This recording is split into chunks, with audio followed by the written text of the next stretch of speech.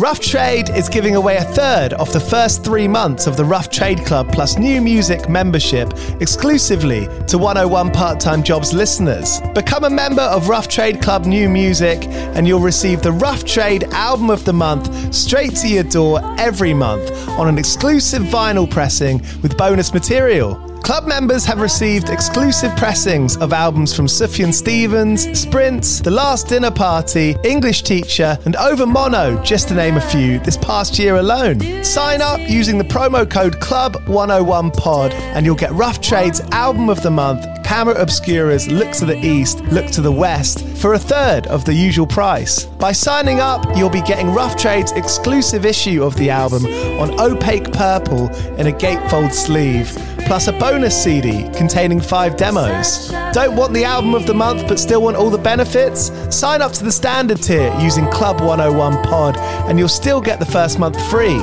You'll also get free shipping on all orders, 10% off at the bar and on secondhand vinyl in store, and exclusive access to sold out Rough Trade events. So don't hang around. Head to roughtrade.com/club and sign up with the code CLUB101POD.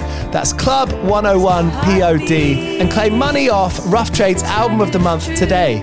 This offer is for UK residents only.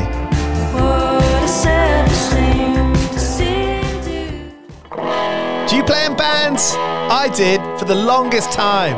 And I wish that I knew that DistroKid was a thing. I don't even think it existed back then. DistroKid makes music distribution fun and easy with unlimited uploads, and artists keep 100% of your royalties and earnings. 1 million plus artists rely on DistroKid to get their music on Spotify, Apple, YouTube, TikTok, Tidal, Instagram, and all the major streaming services. When you get DistroKid, you can see a DistroKid bank and withdraw your earnings. You get notified when you've earned royalties and you can withdraw via the app. And you can even check your streaming stats on Spotify and Apple. Get 30% off your first year on DistroKid by going to distrokid.com/VIP/101pod. 30% off for your first year. That's not bad. We know it's a tough world out there. Why don't you make it easier for yourself? And to get 30% off that free year as an artist, where you get 100% of your royalties and earnings, go to distrokid.com/VIP/101pod. All right, stay with me. I'll be right back after this. Hey, podcast listener. Do you love talking about movies, music, TV, comics, and games? Then you should be listening to The Great Pop Culture Debate, back and bigger than ever for Season 9. This season, the panelists discuss the best James Bond film, the best Elton John single, the best Nickelodeon original series, the best Batman villain, and so much more. Find the show wherever you listen to podcasts, or head to greatpopculturedebate.com. More than 100 topics are already available. Subscribe today. All right, you're listening to 101 Part-Time Jobs with me, Giles Bidder. For a large chunk of these older episodes, I've had to cut the original intros as part of a migration process. So all that means is we're going to get straight into the interview here with the name that you clicked on. No warm-ups, no preamble, just a straight 1, 2 and in. You ready? 1, 2.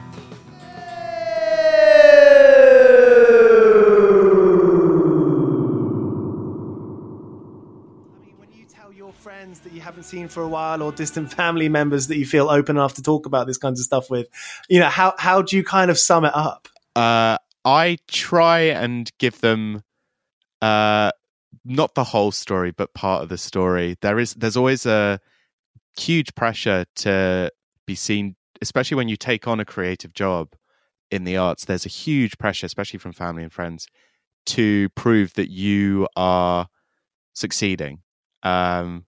So, when we're like self-releasing a record and we're completely independent, some of the signifiers of, what they perceive success in a creative industry to be, we don't have. So, I'm usually stuck kind of floundering, being like, well, yeah, so it's coming out on Spotify and people are impressed by that.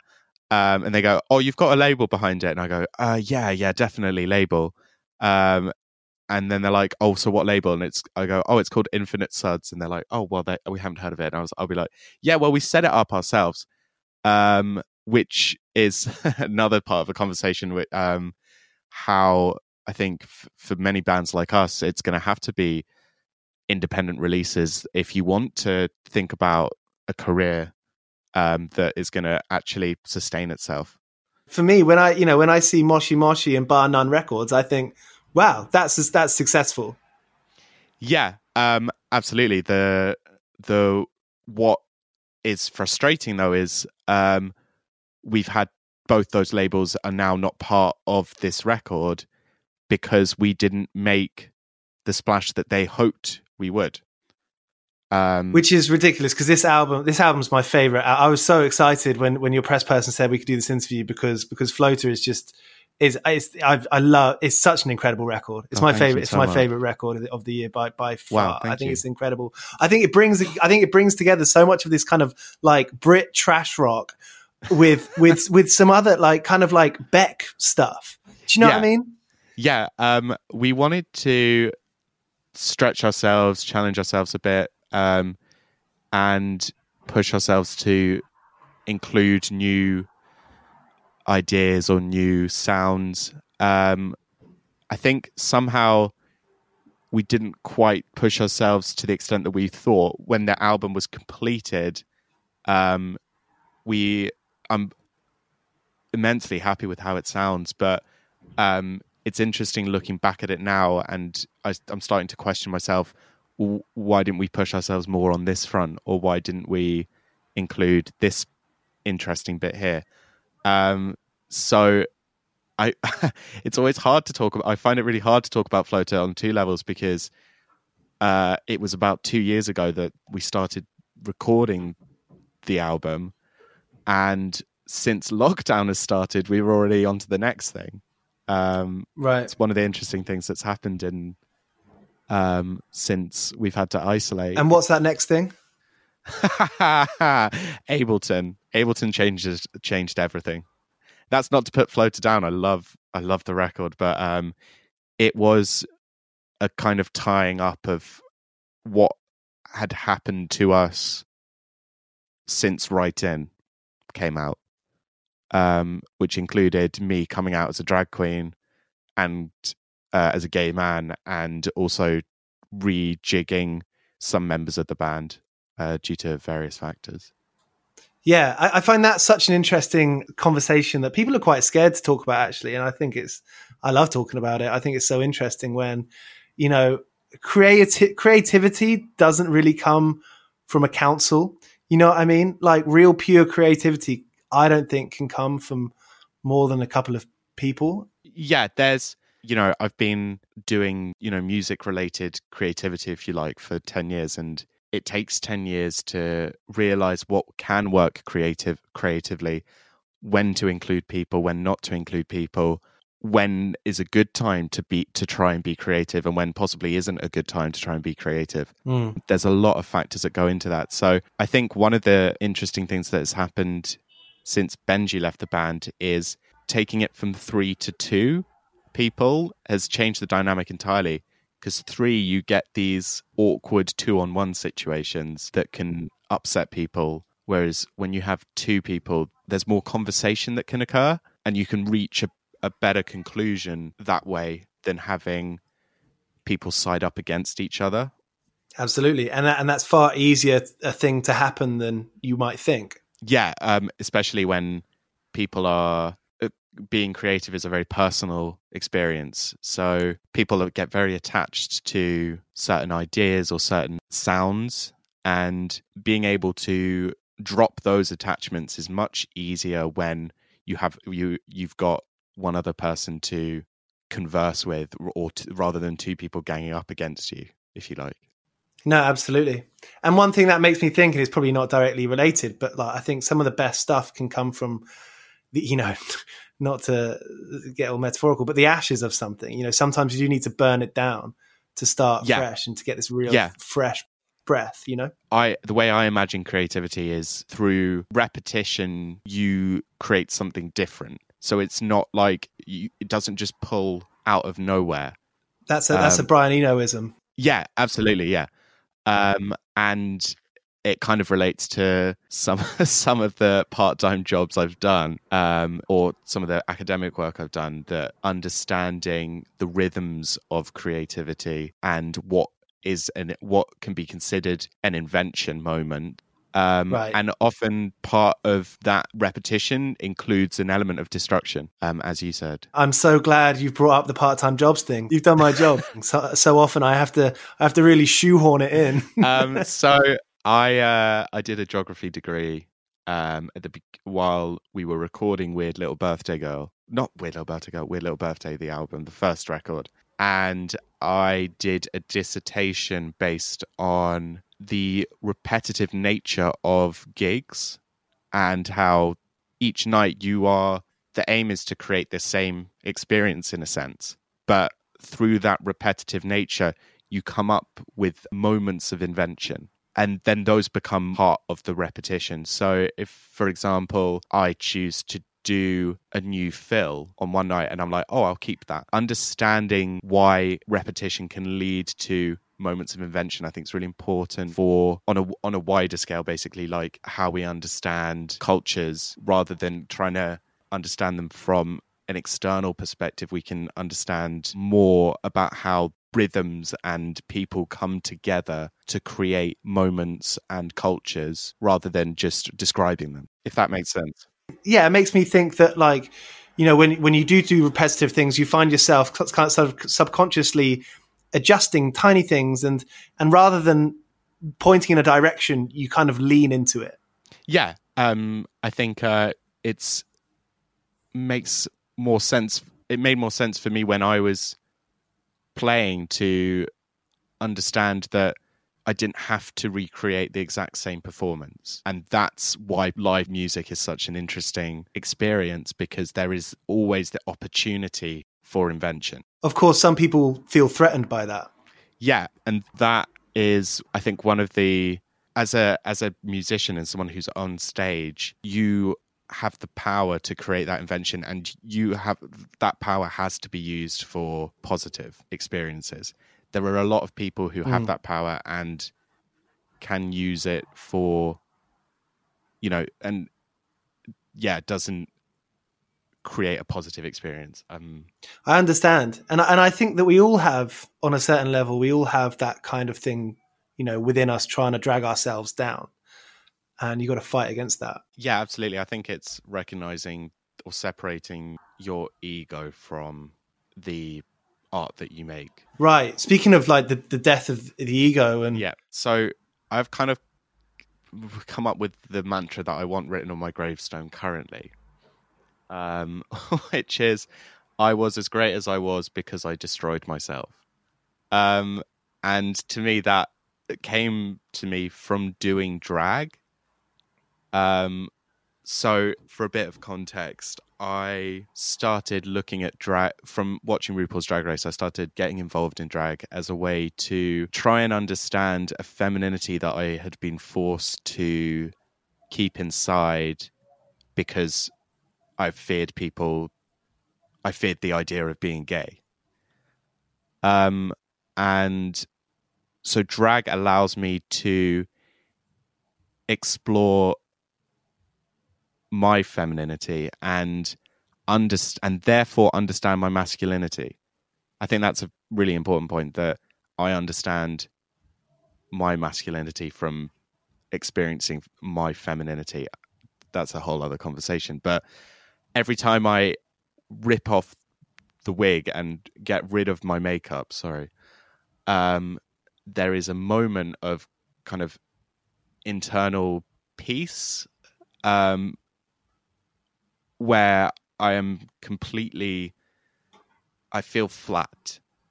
And I think it's something that maybe some people get through meditation or they get through exercising, but just that moment where you feel at peace with the world. It's a very strange experience. I don't really understand, but kind of that, complete cultural reset of the body. Do you think, I mean, what we were talking about then is in kind of like burning it down and destroying things. Is that, miniature little deaths every time you take off your wig and makeup? Yeah, absolutely. And I feel like through those miniature deaths, I've learned something new every time. You know, be it, oh, that person. Drag is distortion in, you know, in the reality of the everyday, for both an audience and for me. So when you create that level of distortion, people act in interesting ways. And I can find out more about people in 5 minutes as a drag queen than I can, you know, in years of being just Ashley.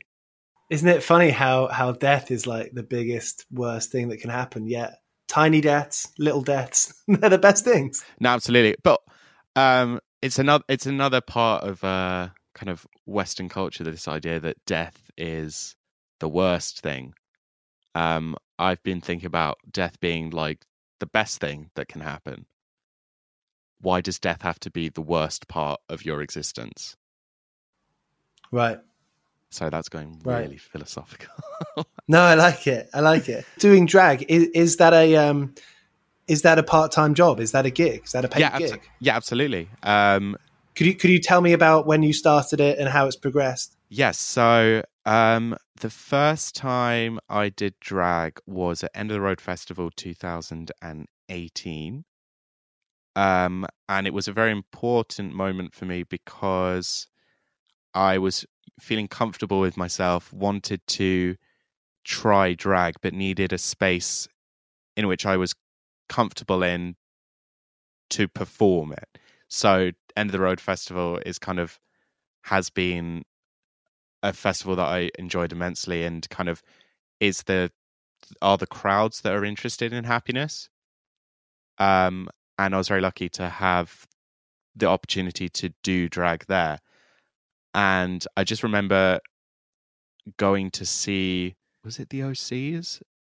At End of the Road and in drag. And that was a totally different experience from not being in drag. And I think I could move more freely and experience the music far stronger than before. Would you say was it kind of heightening your senses? Yeah, that's exactly what it is. It does heighten the senses, and the impact it had on the people around me as well. Their senses were heightened because someone is not performing the usual routine.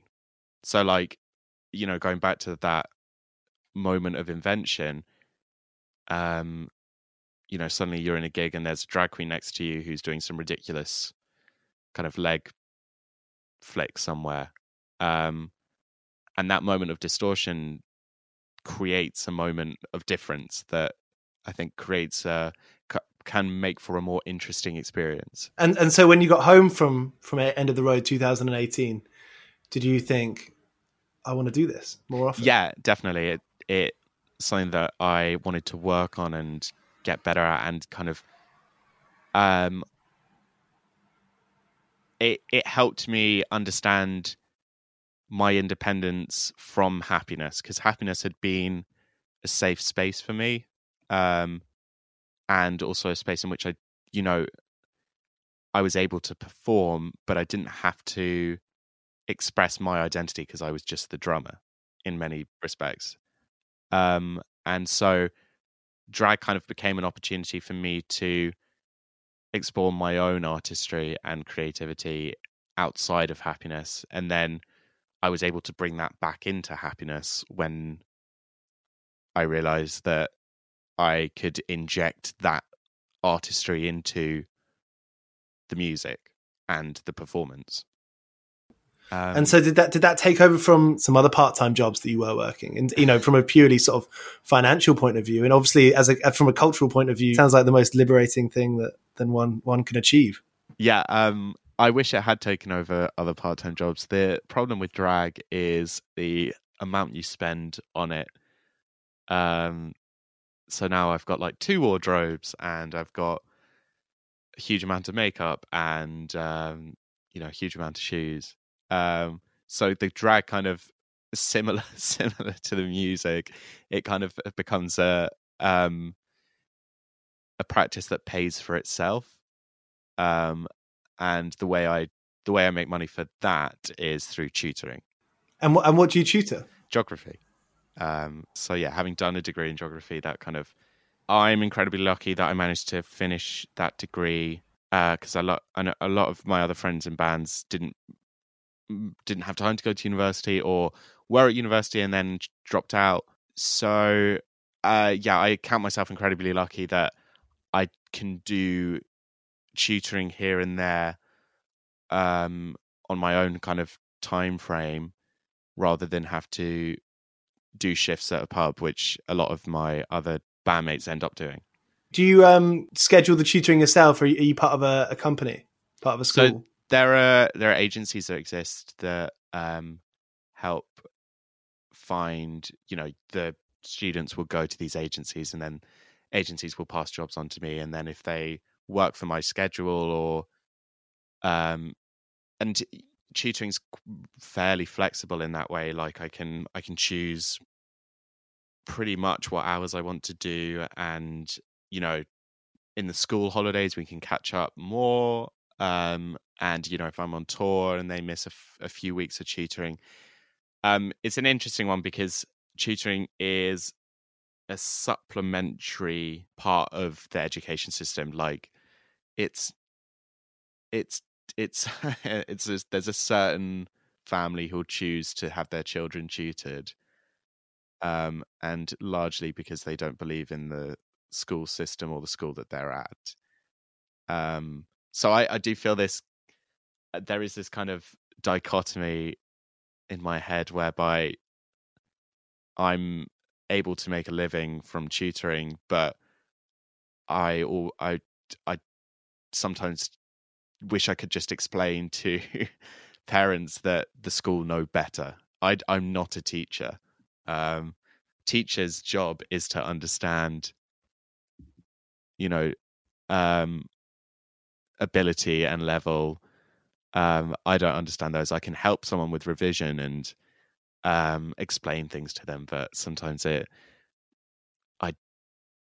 just kind of feel a bit useless doing tutoring. But that's the same with any job, I guess. Right. I was about to say, it sounds to me like maybe you find it a bit difficult to just kind of leave it as it is and be like, fuck it. They're giving me £15 an hour or whatever. Yeah, no, that is the kind of, I get involved in people's, not actively, but you become involved in people's lives in that way. You go into their homes, you meet their parents, you hear about their school experience. So I do enjoy the element of almost being a mentor to some of these children. And it is very rewarding on that sense when I can explain something to them that they might not have grasped at school. But yeah, sometimes I do feel like I'm just kind of there for adult baby care, basically. Teenage baby care, teenage child, or like adult creche or something like that. How did you find adjusting to touring life? When did what was the first year that you and the two bandmates at the time, when you thought, okay, shit, this is taking over, we kind of have to make some compromises here and big decisions? Yeah, I think it was 2014. We did our first long tour was supporting Ezra Furman, which was really fun, and that was very interesting experience because we were just starting out, and Ezra and the rest of the band were literally on the brink of quitting. This was going to be their last tour, and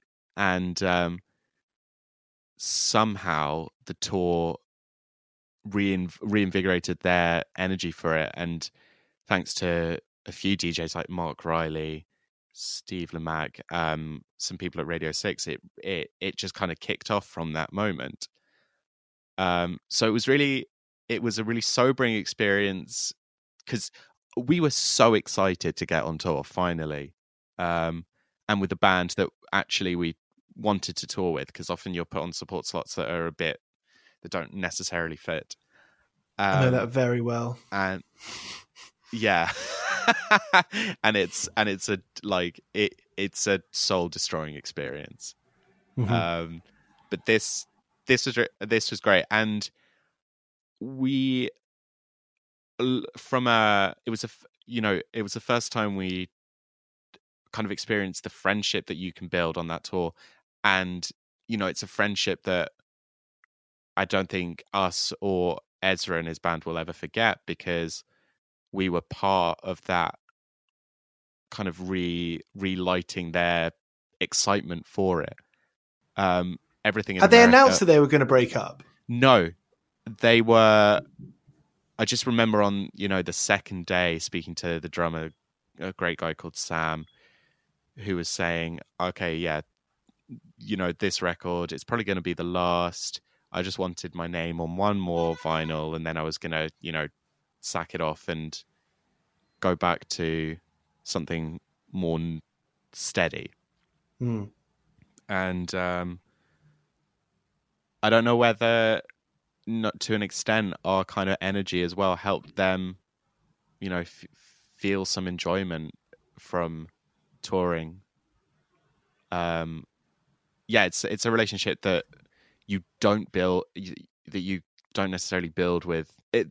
That I would consider them some of my closest friends, despite never seeing them because they live in America. Yeah, but that touring relationship is something completely different, because you're an island just traveling around the UK. You're in your own time space. You're in your own kind of bubble, and it's really exciting. But it does have its downsides. Like, I didn't realize that I would have to rid myself of all, like, the only things that I need to live now are a toothbrush and deodorant. I can do anything on, like, as long as I've got a toothbrush and deodorant. And living that existence is difficult. It's difficult to suddenly drop everything. Like, you don't want to take shampoo because it's just going to spill. You don't want to take shower gel because it will probably be at the hotel. If you take your laptop, you're risking it getting destroyed. There's just a lot of things that you have to get rid of. You have to be comfortable being uncomfortable, which I do enjoy now too much. So that kind of lit a fire. I mean, it's almost, it sounds almost like, when you start like this kind of relationship that you shouldn't, but you just can't stay away. Yeah, it's very exciting on that front. I mean, the first time is always the most exciting, and then it does kind of lose its appeal in some way. And then it started to become difficult.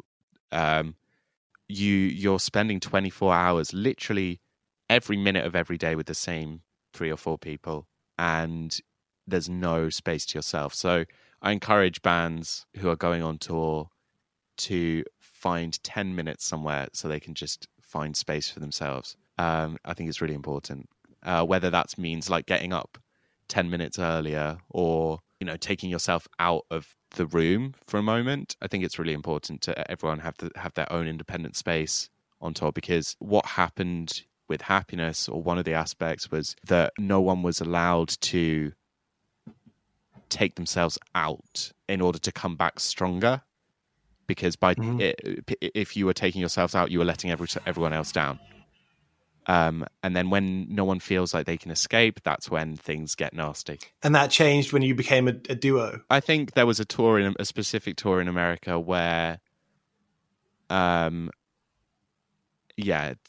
it became clear that the 3 was not going to function forever. As we said, it's a difficult lifestyle, and I think it became clear that the touring lifestyle was not, Benji wasn't able to handle it.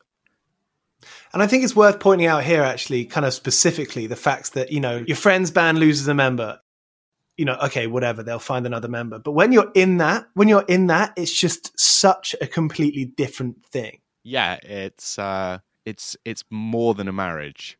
I know that sounds ridiculous, but when you're touring, you're sleeping in the same bed as people. You're literally when it's on a budget in particular, there are married couples that don't nearly spend as much time together as touring bands do.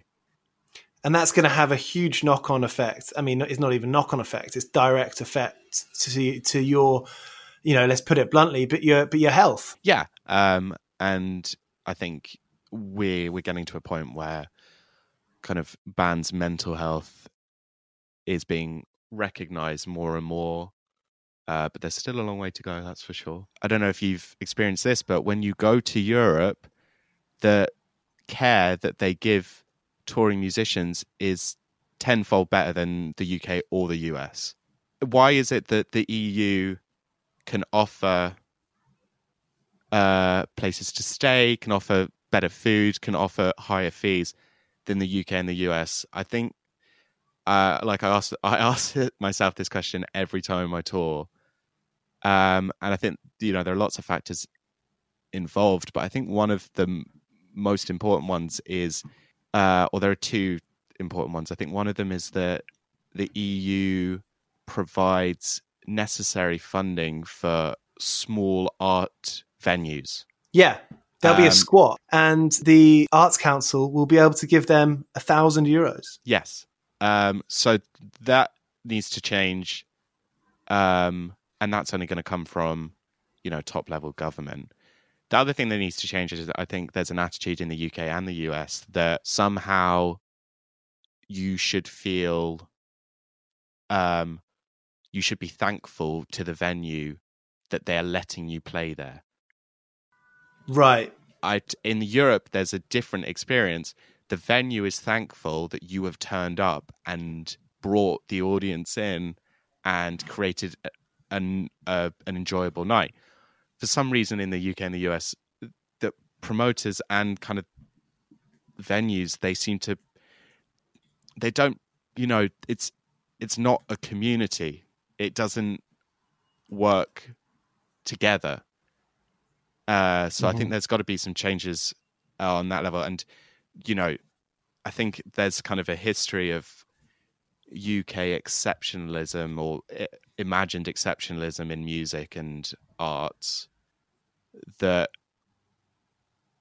the outcome of which is that we think we're better than other places, and I think that trickles down into the venues and promoters and unfortunately agents as well. So yeah, I don't know how you change that kind of culture. I suppose people have been trying to change it over years with raising ticket prices. Yeah, I don't think that's going to create that sense of community as well. It's hard to explain, but when you turn up at a venue in Nuremberg, let's say for example, the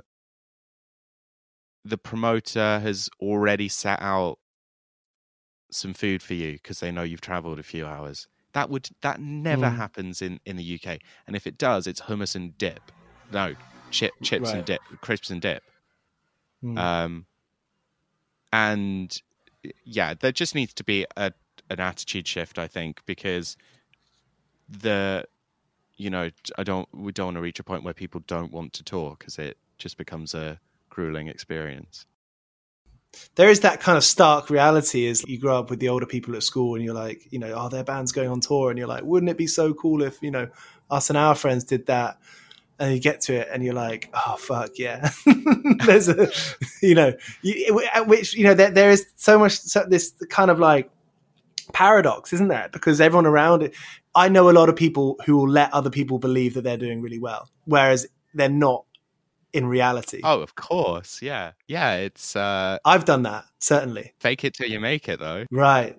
That kid's just a ghost in a sheet. Yeah. There's got to be an element of fake it till you make it, but it's difficult to, especially when another band will come up to me and be like, "How did it happen?" or "How did you get this?" And the reality is just not that. It's going to break people. I don't want to turn around and say, how did you make Floater? Oh, I don't want to turn around and say that it was literally like jumping from rehearsal room to rehearsal room and getting gear stolen in Northampton and me going through therapy to, be at peace with my gay self. It's difficult. So you put a nice sheen on it to kind of make it seem like it's all okay, I guess. But it doesn't everyone do that? Yeah. Everyone, any job, I think people will give you a small portion of what the reality is. Isn't this why it's the classic thing that when you're younger, you don't really know what your dad or what your parents do, and probably maybe perhaps a reason for that is because they don't want to tell you in layman's terms, Yeah, maybe they're doing that to you. I mean, hope is so important to wanting to do something, and when you shatter those hopes, I remember so many times I sat with, when we were 16, we went in with a couple of producers. This was in different bands I was in, and I remember one producer who had a successful career. He'd worked with was it Grizzly Bear? He was making a name for himself, and he literally turned around and said, "You're not going to make any money doing this. There's no point in doing it, really. You should probably give up."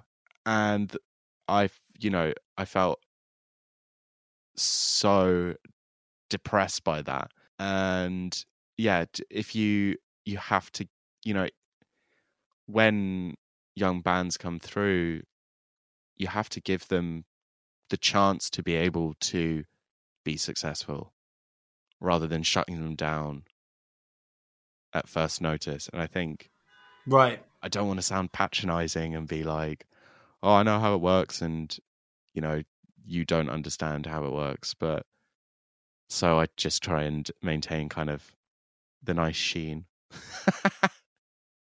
Enlightening experiences can be quite often balanced out with the cold, stark reality. Yeah. And so, who's anyone to tell someone one means more things than the other, I think, how old are you? Could I ask you, Ash? I'm 28. I wonder how many musicians have maybe felt a nagging thing inside of them being like, shit, did I completely misdirect the aim of my 20s? And I mean, truth be told, is that can never be an answer, and you're going down the wrong direction. Doesn't everyone misdirect the aim of their 20s? Well, right, this is it, and it's probably not worth thinking about because you'll just want to kill yourself, right? And you have to keep the hope, alive. I mean, every time I come to release an album, I'm always like, "This is it. This is the moment," and then it kind of passes by. And you're like, "Oh, okay, that happened then."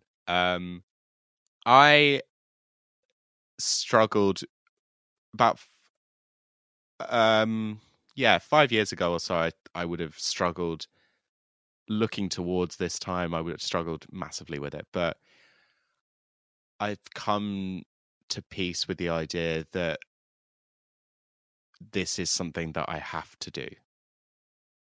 It's not something I can just give up.